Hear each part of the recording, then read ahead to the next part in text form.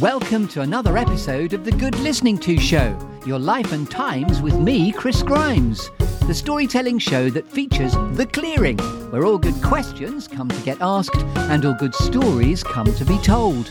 And where all my guests have two things in common. They're all creative individuals and all with an interesting story to tell.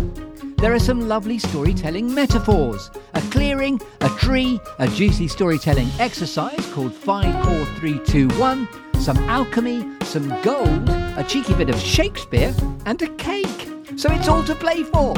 So yes, welcome to the Good Listening To Show, your life and times with me, Chris Grimes. Are you sitting comfortably? Then we shall begin. Off, as they say when they pull off the music. And talking it's of all pulling in off, there, isn't it? it is. And talking of pulling off the music, we have a real life vicar who obviously does hymns and everything in the clearing. You are the first vicar in my clearing, so I bid several welcomes to the Right Reverend Olivia Coles. I think that would make me an archbishop if I was Right Reverend. I haven't quite got to those dizzy heights yet. Oh, you're just normal. Pile. So you put, what's the title then if you're not the Right Reverend? You're just the ordinary plain old Reverend. The plain old Reverend, but usually just Olivia will do. That's fine. You don't have to do any bowing. Well, I have a sort of implicit and endemic respect for you. You're a very old and not you're an old friend is what I'm trying to say. You're not old because I think I'm older than you, but we go way, way, way back when. We have history. We trained at the Central School of Screech and Trauma together in the teaching degree. I was the year above you, I think you'll find. And I showed, yes. Above me in so many ways, Chris. I still bow to your wonderful awesomeness. Remember, this is my show, not yours. So yes, you are. Yes, and indeed, I met you on day one. I was the one that showed you around the college. So go me. So it all went downhill from there. It did, but we're still here and we're still smiling all these many years. So you are I know you know who you are, but you're the priest at Whittlesford in Cambridgeshire since November 2018. I went to the website today and there's a very exciting invitation. It says you can see the vicar's presentation at the last annual meeting from October 20. Yeah, I can't think of anything. I mean, this is meant to be about creativity, isn't it? I mean, what more exciting thing would people want to watch than me doing the church AGM? And it's available as a PDF should anyone want to go and download it. It is. It's so exciting. I decided that I had to make a slideshow to make it a little bit more interesting. There you go. Appealing to visual as well as words. As we know, the Lord moves in many mysterious ways. Exactly. So I think of you as being like a sort of real life vicar of Dibley in that you have a wonderfully frenetic, chaotic life. In your biography within the Whittlesford church sphere, it says with your husband, Alistair Coles, who's actually a professor, I think you'll find, in neurology is the word I couldn't think of. Thank you for rescuing me. But he's got lots of letters in front of him and behind him and all of that. Ridiculous. But you enjoy walking with him when you can find a diary slot. Yes. Trying to get a diary slot together is impossible. He hates doing admin or diaries. So, yeah. And by the way, I have you indirectly to thank for moving to Bristol in that I came to visit you and your family in Bristol when we were all at the Central School of Speech and Drama together. I really liked Bristol. And I remember your lovely dad, Jeremy, was a vicar too. And he very kindly also bunged me a bit of cash when I went to the Bristol Old Vic Theatre School. He was a very, very lovely man. Did he? Oh, I didn't know that. But I did know that we'd had an influence on you coming to Bristol because it's a very happening place and was even then, all them years ago. Indeed. Gert Lush, Annette. And in fact, you had your 21st, I remember, at the observatory, and there's a shell grotto, isn't there? Yes. Very exciting. I did 6 jobs for that. Well, instead of actually studying at the Central School of Speech and Trauma, I decided to do 6 part-time jobs just so that I could have a ball. And it was a ball, wasn't it? It was indeed a ball, and we all had a ball. Also, it's very exciting because you have a 6'8" man mountain of one of your 2 children, who is obviously Alex Coles, who is Northampton Saints Breakthrough Player of the Year, please. I know. I was so proud. I am the most embarrassing mother, though. He just kind of goes, oh, every time I go near. I get told off for what I'm wearing. I get told off for shouting too loudly. I get told off for being an embarrassment, usually because I don't understand what they're doing. And I do follow just about which end of the pitch they're playing, but other than that, it's a bit hit and miss. But I just keep yelling, "Go, my boy!" Just follow the pip-shaped ball around. That'll keep it clear. At least you can spot him on the pitch. That is one good thing. I mean, gosh, I met him when he was very small. Now he's significantly bigger. And I'm very happy to announce that I was nice to him back in the day, because I wouldn't fancy my chances now being 6'8". You would not want to. I have to get on a ladder to give him a hug. Yeah, practically. And I'm hardly petite, am I? Well, it's not about that. I thought you're not exactly short was what I was going to say, because I remember you being, a very similar height. You're a majestic height in your own right. Majestic. Yeah, that's a very kind way of putting it. I'm of a majestic height. Yes. Yes. And these days I go that way as well now. Pish and tush, madam, pish and tush. So I'm going to curate you, Vicar. And by the way, more tea, Vicar, or are you all right at this point? Always up for more tea. But these days I'm quite fussy, and I ask people to make it very strong, because I've just got fed up of all sorts of strange cups of tea. So I'm quite fussy Vicar now. And you've always wanted to be a vicar. I know that, even back in the day. I remember the sort of happy chaos of your dad's vicarage in Goldney Avenue in Bristol, where all waifs and strays at all times of day knock on the door, you have to open it. And in fact, one of my most happy memories of you is that you moved into the same flat that we were all flat sharing, and you made us do a float so we could all share food and be communal. So we'd all pay a tenner, which back in the day was quite a lot of money. So there'd be about 50 quid in the pot, and then your Christian friends would come around like a pack of locusts and there'd just be nothing left. And so we changed that system quite quickly. I knew you'd tell that story. I think it's got exaggerated over the years, but I did used to bring a few people back for lunch that didn't have lunch and needed lunch. And they were very nice locusts, but it was indeed a plague of locusts that actually basically stripped my Sunday roast bare and clean for my tenner. Absolutely. Which meant I then had to live on tara masalata and tomato sandwiches in pita bread for the rest of my life. Yes. Yes. Anyway, sorry. I do digress, but I'm enjoying digressing. I Googled you before we started, and it takes a while to get to you because you're supposed to be a time. You're supposed to be a I'm time. not important like all these other people you interview. No, you're absolutely lovely, and you're being gorgeous already. You're supposed to be a Times and Sunday Times video producer or a Bath employment solicitor. Really? Oh, those sound much more exciting. I might swap identities. Do you reckon? Well, and it was trying to tell me about Olivia Coleman more than it was trying to tell me about you. But I found you on the Whittlesford church site, where I have to come full circle. That very profound sounding presentation at your last annual meeting, October 20, is still available to download. We never say that we're not up to date on the ball. Yeah. Also, if I may give you a compliment, you're a bit of an Amelia Fox lookalike. Am I? Yes.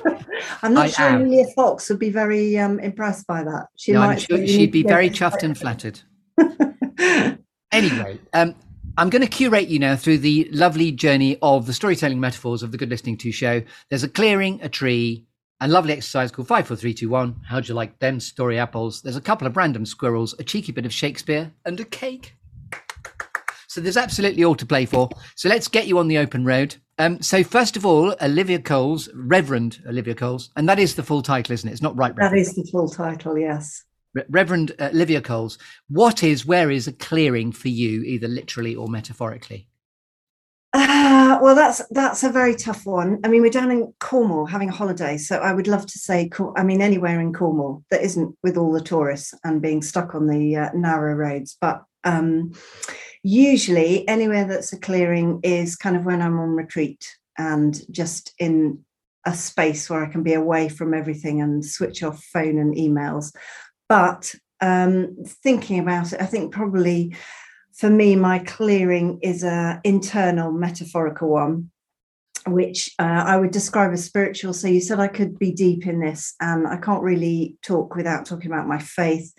So for me, my clearing is always a metaphorical walled garden, the most beautiful walled garden with amazing trees and plants. It's always a warm kind of spring turning into summer day with a beautiful stream, and there's a hammock, and it's my place where I kind of go and meet God, where I'm in relationship with God, and I just kind of go and I'm just like, And it's a place where I can be most myself and dump all my messiness and the mess I make of things, and and just come and completely just breathe and be. So my clearing is a metaphorical one, I'd say. And I'm hearing in that a metaphorical Garden of Eden of your choice, basically.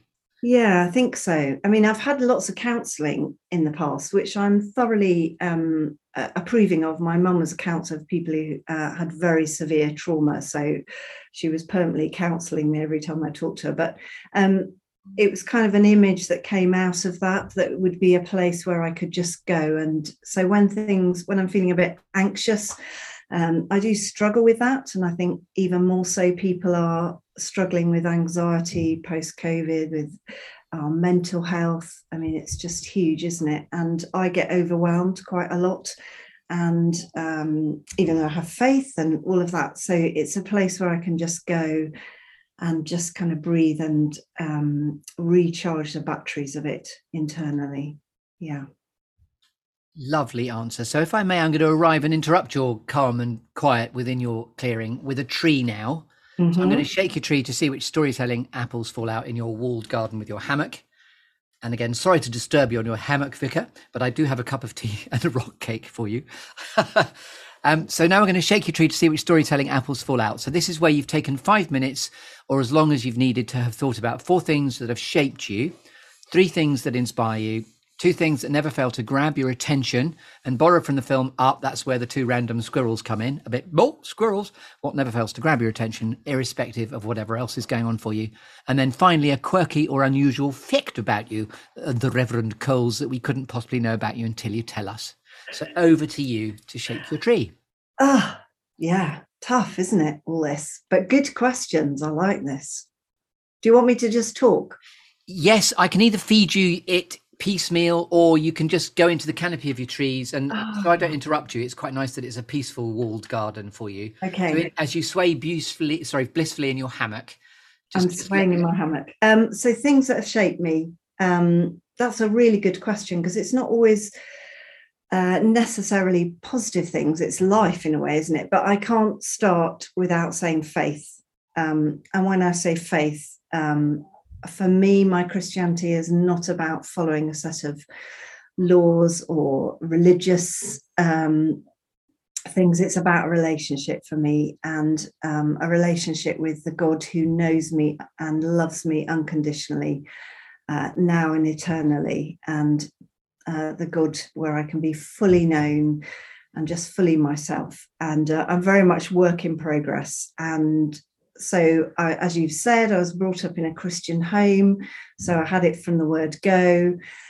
And I think my kind of journey with having a relationship with God myself, rather than it just being a lovely way of life that I grew up with, something that was, loving others, living in community, family, cultural background, to being something that has become fundamental to who I am and fundamental to the way I live and my purpose in life and how I see life and approach life, I suppose. So that's first and fundamental to everything, even though, as I say, I'm very much work in progress and get it wrong so much of the time. But knowing that God loves me and that I'm loved, it shapes everything. Secondly, family. I think relationships are everything. I'm a person about relationships and emotions. And so obviously my family and my background shaped me, the way I was brought up, the way my kind of wider family. I've got huge cousins, come from a big sort of farming family on my mum's side. And I love my cousins, and I love, I think that's one of the things family has done for me. I love mixing with people who you wouldn't necessarily know or be friends with, but family. I come from a very different family background to Alistair. His family, he comes from a sort of diplomatic, traveling family background, kind of boarding school, very academic. So I've learned a lot through different families and the way we react, how we are in our families and how we've become family ourselves. And you talked about my amazing son, who I'm so proud of. But we have two lovely kids, and one of the journeys has been, we took a long time to have kids. So we took 8 years, and I always thought I was going to have 4 kids and live in this wonderful big farmhouse with an Arga and be the most amazing mum and have painting and creativity. Discovered I was could do about 3 minutes of that. No patience whatsoever. So when our kids finally came after 2, that was quite enough for my mental health, I think, and the poor kids. So and I couldn't have more different kids. And they're not at all interested in God or Christianity. They love arguing with me about that, but they shape me in the way that they look at life and challenge me. So they're constantly challenging me, which is a pain at times. And I just want to have an ordinary family dinner and talk about, what we're doing tomorrow. But so we have a lot of discussions. And by the way, I have to say that Kana, your daughter, does write the most witty Christmas round robin sort of publications of what the Mad Family Coles have been up to, and they are genuinely a sort of rich delight of wit. We don't take ourselves very seriously, do we? I mean, I know people hate those round robins, but no, I look forward to them. I do. I think many people look forward. So so Alex is playing professional rugby, and that was a big choice for him. And then Kana is doing social work. And I love it that they're so different, and they spar off each other and challenge each other. So they shape me a lot. And Kana's 6'9", isn't she? No, I'm kidding. Yeah, so she's taller than me as well. I am definitely the smallest in the family now, which is amazing. But yeah, so my daughter's just finished doing a placement for domestic abuse, really tough stuff. And I'm just so proud of how she's loving that and using her, what I would say, God-given talents and gifts. So I love watching them, and they shape me and they continually pull me down. And and you mentioned the sense of community and family, obviously, as the church community and family. And I know that you've said in the biography about you at the church, it talks about your particular interest in multi-generational faith. Yeah. So this sense of you being very adept from an early age at meeting people of all generations all the time because of your exposure to it, because of what your dad was doing as well. Well, I think that's one of the reasons why I am a vicar and a Christian, because I love community. I think we're designed to be in community. And I think, whatever people say about churches, and I really hope that they're not just like a little cozy club, like a golf club, but that we are people of every walk of life, of every social strata, of every age. And I think we offer that. And I love that, because I think that's how we're designed to be intergenerational, intercultural, welcoming everyone.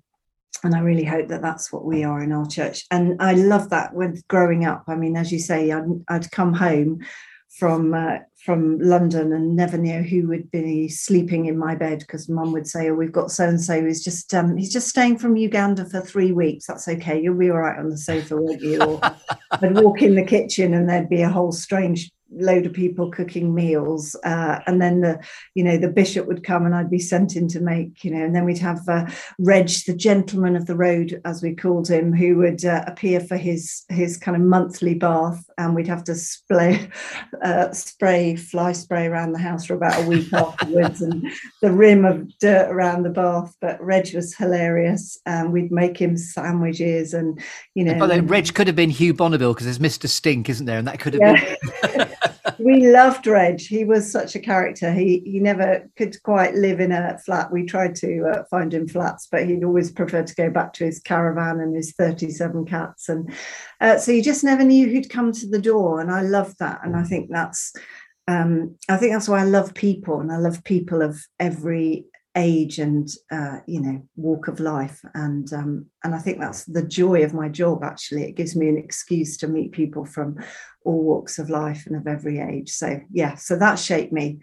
Family background, and one of my favorite memories is having Christmas lunch with the most eclectic group. Growing up in Bristol, we had actors, creative people, artists, people from the most deprived backgrounds to really wealthy, it was such a wonderful eclectic mix, all having Christmas lunch together with Reg all spruced up in his new shirt. So that's shaped me. I think the other thing that shaped me is different cultures, learning from other people. I was brought up in Zambia till I was about 6, nearly 7, and I spent a year in Peru. And I think those two experiences of seeing other cultures, learning other languages, seeing how people live. One of the things about Africa is hospitality and welcome, and whoever you are, you're invited in for food. I experienced in Peru people living in the utmost poverty who literally killed the family goat because I had come to stay, and that goat was their one and only, was their livelihood in a way. And just that extraordinary generosity, has really shaped me and how I want to live my life and be welcoming and inclusive. And the same with, we're hoping to get a family from the Ukraine coming next week. So it's going to be interesting and hard, but again, that sense of wanting to welcome and include others. So I think living abroad opens your eyes to other cultures and the way others live. Not always easy, but that shaped me. And then I would say the fourth thing is, I suppose, I've never had a job. I think you could say it's a portfolio of different careers, mostly non-paid. So I'm very blessed that I have a husband who mostly keeps me in the manner to which I'd like to become accustomed. But all my jobs are mostly kind of non-paid, but I've just loved, when I was 45, I was working as a preschool person just before I started training, cleaning toilets on a Friday, the little toddler, and I thought, I've really made it here. I'm like 45, cleaning toilet. Although there is such a mainstay of generosity as the sort of golden thread and the through line through what you're describing. So, well, I don't know. You've been in service of others, is what I'm hearing. Well, I know. I think I love working. I love working hard. I've not been very good on the career ladder. Never managed a career, never managed it in teaching. I think it was always the supply teacher at the bottom of the pile. But I do think that everything I have done, I look back and think, gosh, I've hardly achieved anything. But I love it that with God, nothing is wasted. And that God, I have this picture of this big tapestry, and God weaves every experience, good or bad, the mess we make, into this extraordinary, beautiful picture. And I think I wouldn't be where I am and doing the job I'm doing, or would be able to do it as well without all of the kind of work experiences I've had. So there's an implicit trusting the process in that faith then, if you just assume the tapestry is being weaved for you on the path of where you're going. I think so. I think God gives us a brain and wants us to use that. And we're given choices always, aren't we? And we can choose better paths maybe sometimes, and sometimes we just can't see which is the better path. But I do believe that with God, even when we may take a wrong path or just totally mess up or fail, or that all of that is part of life's rich tapestry. And sometimes the suffering or the hurt or the wrong turns can be the most and you see that in other people's stories, don't you? Those can be the dramatic things that shape them and transform them and move them forward and bring new empathy. So I love that nothing is wasted. I think from my faith point of view, I believe that. And there's a lovely idea that out of adversity often comes the great change or the great progress. Yeah. So do you want inspiring things? Yes, if there's any overlap, because this is lovely, by the way, this is very juicy indeed, on Olivia Coles' apples. So 3 things that inspire you now. Well, there is quite a lot of overlap in that, I suppose. But I've put number 1, I think, would be my dad, who died just over a year ago. And it's extraordinary because I do a lot of funerals and I talk a lot about the hope of eternal life. I believe that there is life after death, that death is awful and final, but there is something. And I have just felt it was extraordinary. Have talked that talk all the time that I did funerals, and have never lost anyone that close to me until Dad died. He had Parkinson's, I think, was quite poorly at the end. So actually it was a relief for him. But I just feel this huge sense of joy that Dad is somewhere, that he's gone home to be with the Lord, and he, almost dancing in heaven. So I haven't had the kind of, there are times when I really miss him, but I look back and think actually his faith inspired me, and the way that I think his humility actually, he could be very difficult, as dads can be, and embarrassing. I used to make him put a scarf on when I was most of my life, put a scarf on, cover up that dog collar, and don't be embarrassing. And I'd stand at the back of church doing this when his sermons went on and on and on. And but I did love my dad, and I loved the way that he always treated everybody the same, whoever they were, whether it was the bishop or the little old ladies who would come and bring him cakes because they'd feel sorry for him because he'd be wearing his apron at the door. So I think my dad inspired me, and I think his humility actually, and his just quiet, solid faith that saw him through life right to the end.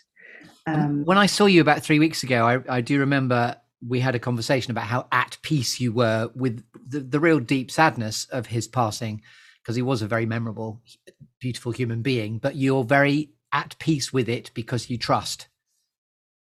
Yeah, and I think that's faith. I just literally can, and I've had lots of conversations with Mum who feels the same.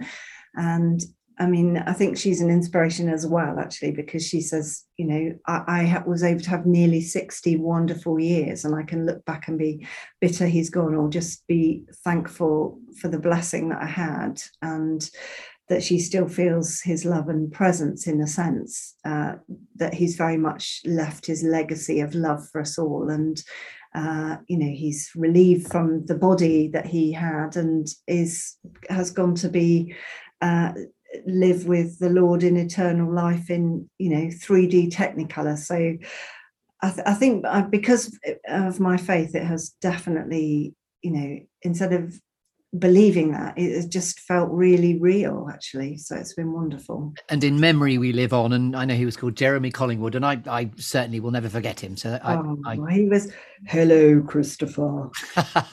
And he was quite tall, so it was a bit looking down. He always spoke in that same way. Very embarrassing, but he was lovely. So that was my first. Secondly, I'm obviously being a very loyal wife here, having been married just about 31 years, same as you. In fact, you got married 10 weeks before me. Yeah, so didn't we? It was a special year, very special. And I think you have the bestest wife, and who puts up with you, who's absolutely wonderful. I love her to bits. But my hubby, who I also do find difficult at times because he doesn't think or act like me, which of course he should do, but he's an inspiration in that he is so different from me.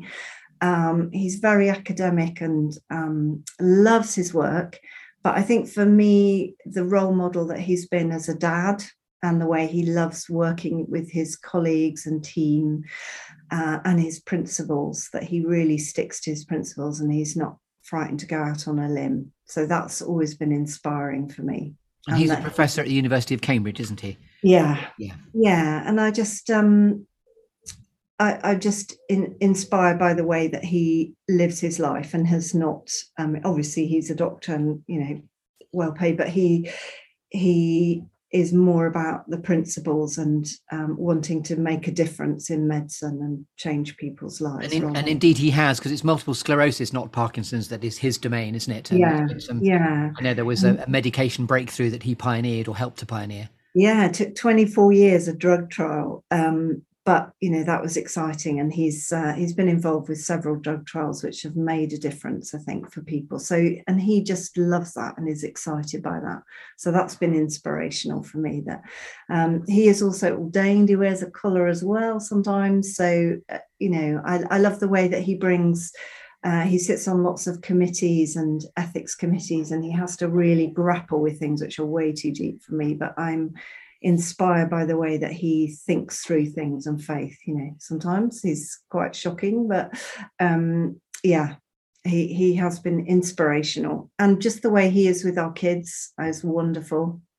The way he allows them to just be who they are. I'd much more want to make them kind of, how I'd like them to behave. But he's much, much, much better at just letting them be.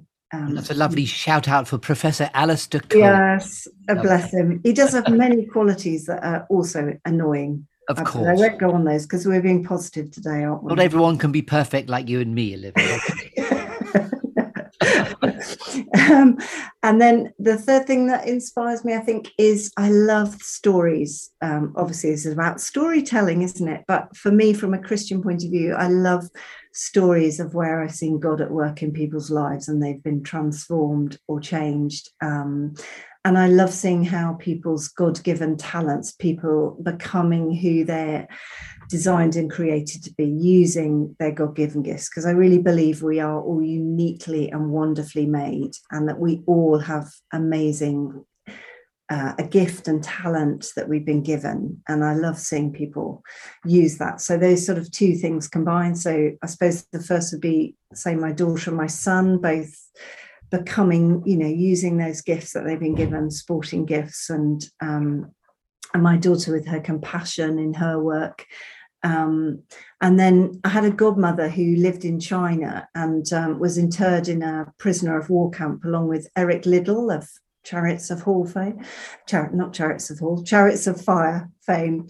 And she rescued all these children, a bit like the story of Gladys Airwood, which is quite a well-known story, and took these Chinese orphans across a mountain and saved them, basically. And she was my godmother. I only met her a few times, but she prayed for me every single day. And I think I'm inspired by her story of what she did for others, put others first, and her life. And I'm inspired by that power of prayer, really. So I just love stories where I see God at work, and even just simple things in people's lives where you just see how God uses their gifts or turns things around or transforms them, and seeing people become fully who they are, fully living life to the full, excites me and inspires me. Lovely, Vicar. Another cup of tea at this point? Oh, definitely. And are we nearly at cake point? Because it's definitely nearly. We're getting there. Okay. But there is that joke of more tea, Vicar. No, but I'll have another one of those rock cakes. Those are the buggers that made me fart. Not that you ever said that. It's just a joke. No, I don't remember, obviously. Never say that. No. So far, that I'm fortunate that hasn't been too much the case when I'm drinking tea with people. And I can imagine you being very Vicar of Dibley-esque and going around for about 8 Christmas dinners because you can't say no. Yes, I know. It's a nightmare trying to lose weight because everyone who offers me cake, it's rude not to, isn't it? It would just be unkind. And I'm known, because I can't bake at all, my baking is absolutely rubbish. I'm known for going around and scooping up all the leftover cakes, sticking them in my freezer. I had that. I enjoyed this. I had a smorgasbord of exactly that nature when we came to see you about 3 weeks ago. Yes. Some homemade cake, which I haven't made, but I've just scooped off everyone else. I go around all the fairs buying them all. Use it. I think it's using other people's gifts and talents, isn't it? And you've only had the one goat sacrificed for dinner for you, haven't you? Yeah. And a few hamsters when I was in Peru. Served on. You had a few hamsters, really? Mm. A sacrificial hamster. Cool, yeah, that was tough eating those because they'd been crawling around under the bed the night before. But again, that was a sacrifice from another family. So if anyone listening's got any pets out there, she doesn't require that, just to be clear. They are. A cup of tea is fine, but very strong, please. And no sugar. Definitely. Certainly, Vicar. So I think we're now at the quirky or unusual fact about you, Olivia Coles. We couldn't tell squirrels. us. You want squirrels? Those were the two things we couldn't possibly know about you, unless you've got a new answer for squirrels. Or grab my attention. Do you want things? I thought we'd just done. No, you're right. Sorry, it's my program, but you know what we're doing. Thank you. What are your squirrels? The two things that never failed to grab your attention. I got lost because we talked about hamsters and goats. Sorry. I want to cover every aspect. Okay. Yes. Gracie, my doggie, got a new doggie, and I just love the way that unconditional love that she bounds up and is so pleased to see you, but also just taking her for a walk and seeing her she loves running across the fields, going wild or bouncing into the sea. So I love that. That just never fails to grab my attention. There you go. And because I'm in Cornwall, I feel like I have to do a shout out to Cornwall. I don't think you can ever tire of looking at the sea, can you? And we've been on all these coastal paths, and it's like God's paint box is just wow. Just looking at the different colours of the sea and the wildflowers and the green grass. A bit cliche, but it is just. And I like that expression, God's paint box. I like that. I like that too. God's awesome. Yeah. There you go. So you can be very strict if I'm cocking up the structure, but now it's the quirky or unusual fact about you, Reverend Coles, we couldn't know about you until you tell us. I don't really know anything very exciting. I sat in a bath of porridge for 24 hours count as a student. In fact, you probably were there. Were you raising money for charity or just sitting randomly in a... No, I sat. I don't suspect many of the Central School of Speech and Drama students. They may have all become very famous, but none of them sat in a bath of porridge on the front steps, have they? So they haven't. I bet even Judi Dench or French and Saunders didn't do that. So there you go. But you did. I sat, for a whole day, and I turned into a very prune-like person. Yes. Thank you for that unusual fact.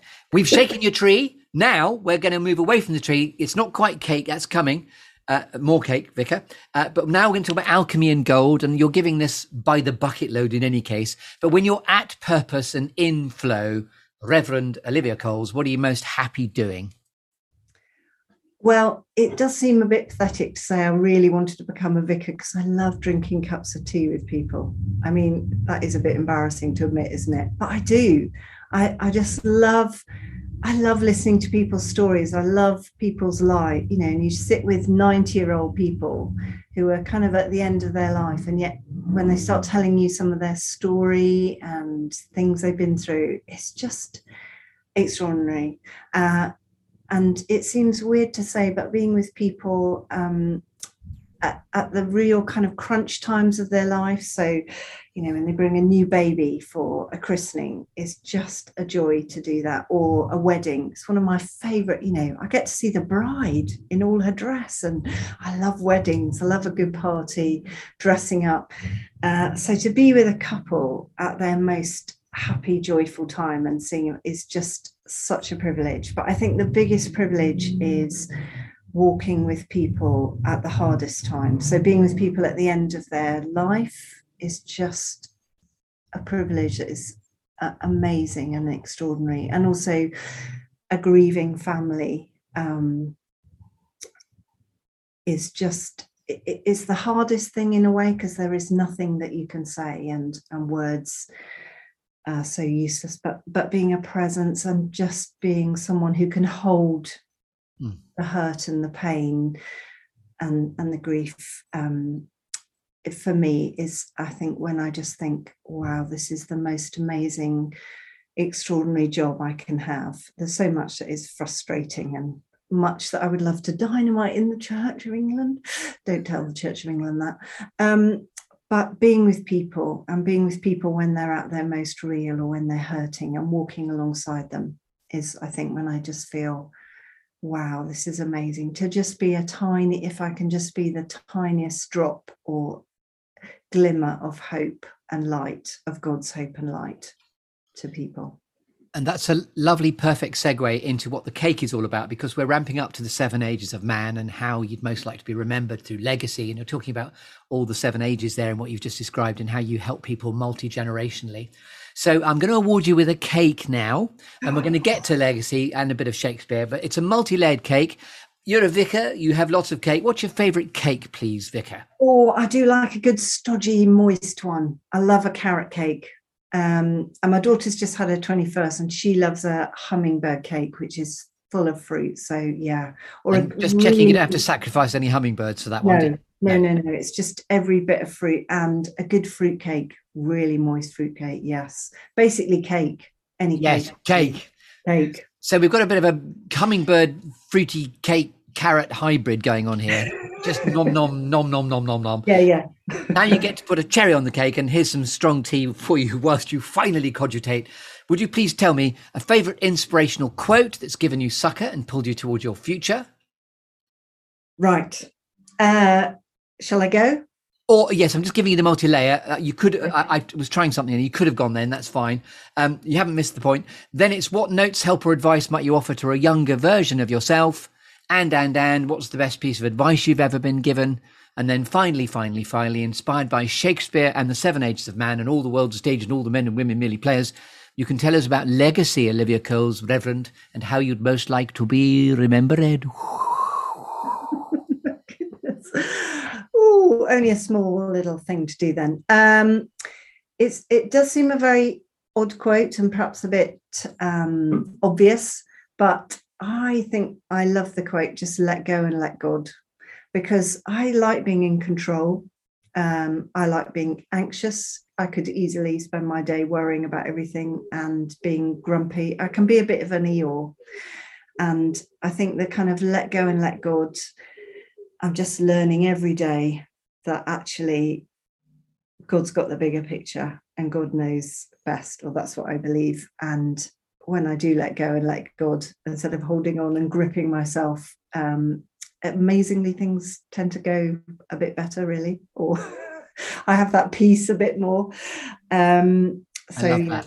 Just let go and let God. Yeah. Thank you. And I think best piece of advice, or what I would advise my younger self, I think, is I think I obviously love people, but I have been a people pleaser.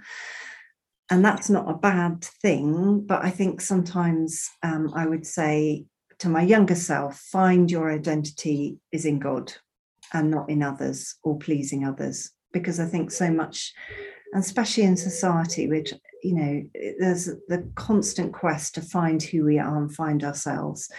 But that's usually in the context of a success, or have we reached this, monetary achievement? Have we, been on the world stage, or whatever it is? And I think actually that just finding who we are in God, who we're designed and created to be, and that it's not about pleasing others, that it's about. So you would counsel against seeking validation from others. Be yourself. Because everyone else... obviously friends really matter, and what others say, of course, really matters, and that shapes and inspires us. But I think for me, I would say, and to others, that if we can find our identity in God first, then that gives you your purpose and your foundation in order to be shaped by others to, and then a quote, am I allowed a Bible quote? I'm sorry if I'm sounding very, very holy, but obviously it, with my faith being fundamental to who I am, I believe that God is a God who is with us. So Emmanuel, which is God coming to be with us, the birth of Christ is God coming to be with us because of wanting to be in relationship with us. And so I love that idea that God is with us. We're not promised an easy life. We're not promised a life without difficulty, but we're promised that God is with us.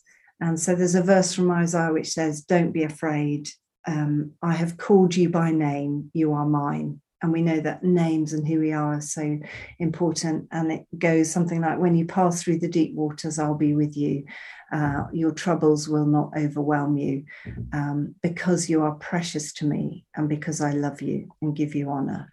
And so I think that's my kind of life mantra, that, life doesn't go as we want it to always, but that God is with me from the beginning to the end and into eternity, really. So that's my deep bit for today. Which brings us effortlessly, seamlessly, parking up at a bit of William Shakespeare now. You don't have to do any Shakespeare, but when all is said and done, legacy, 7 Ages of Man, how would you most like Olivia Coles, Right Reverend, but just Reverend, to be remembered, please? Well, I think most people are going to remember me for being disorganised, very Vicar of Dibley, although mostly Alice rather than the Vicar of Dibley, I've been compared to. I often think it's going to say on my gravestone, she tried, she meant well. She was late. But I would a legacy does sound a bit like, oh, I've done amazing things. I think if there was a legacy, I would love others to remember that it's not what we do or achieve, but that we know that we've been loved and have known love.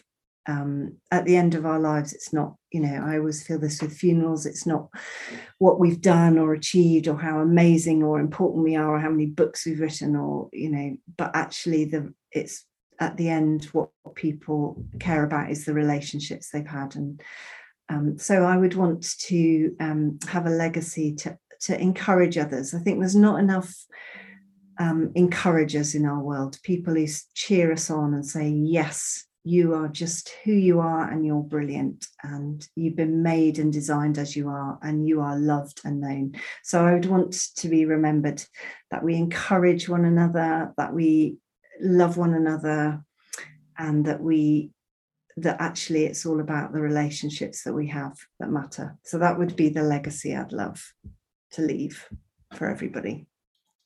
Wonderful. And where can we find out more about you if we'd like to on the interweb? Obviously, there's that very, very scintillating invitation to download your meeting minutes from the PDF. Don't tell people. But where can we find out more about you? I don't think people would want to find out more about me. Yes, I'm very happy to be hidden in the interweb and much more exciting to read about Olivia Coleman. So get the spelling wrong and read about her because you'd have masses of exciting things to read about her. But I'm on to the Bristol Old Vic Theatre School and the Central School of Speech and Trauma alumni to try and see if I can interview some of them for the podcast. How exciting. Yes, they would be fab, wouldn't they? I mean, now they're real people to interview. Yes, absolutely. And you indeed are a real, wonderful, gorgeous, lovely person to interview as well. So, final question. As this has been your moment in the Good Listening to clearing in the sunshine of same, in your lovely clearing of the Garden of Eden, sort of walled garden with a hammock, is there anything else you'd like to say, Reverend Olivia Coles? I would just like to say what a privilege it has been to do this, and also what a great thing it is to have friends. And you've been one of my special friends, Chris. So thanks for being a great friend, because you've helped shape life too for me as well. So just remember that you are known and loved by God. Olivia, thank you so much. Drop the mic, and do you want to say anything else?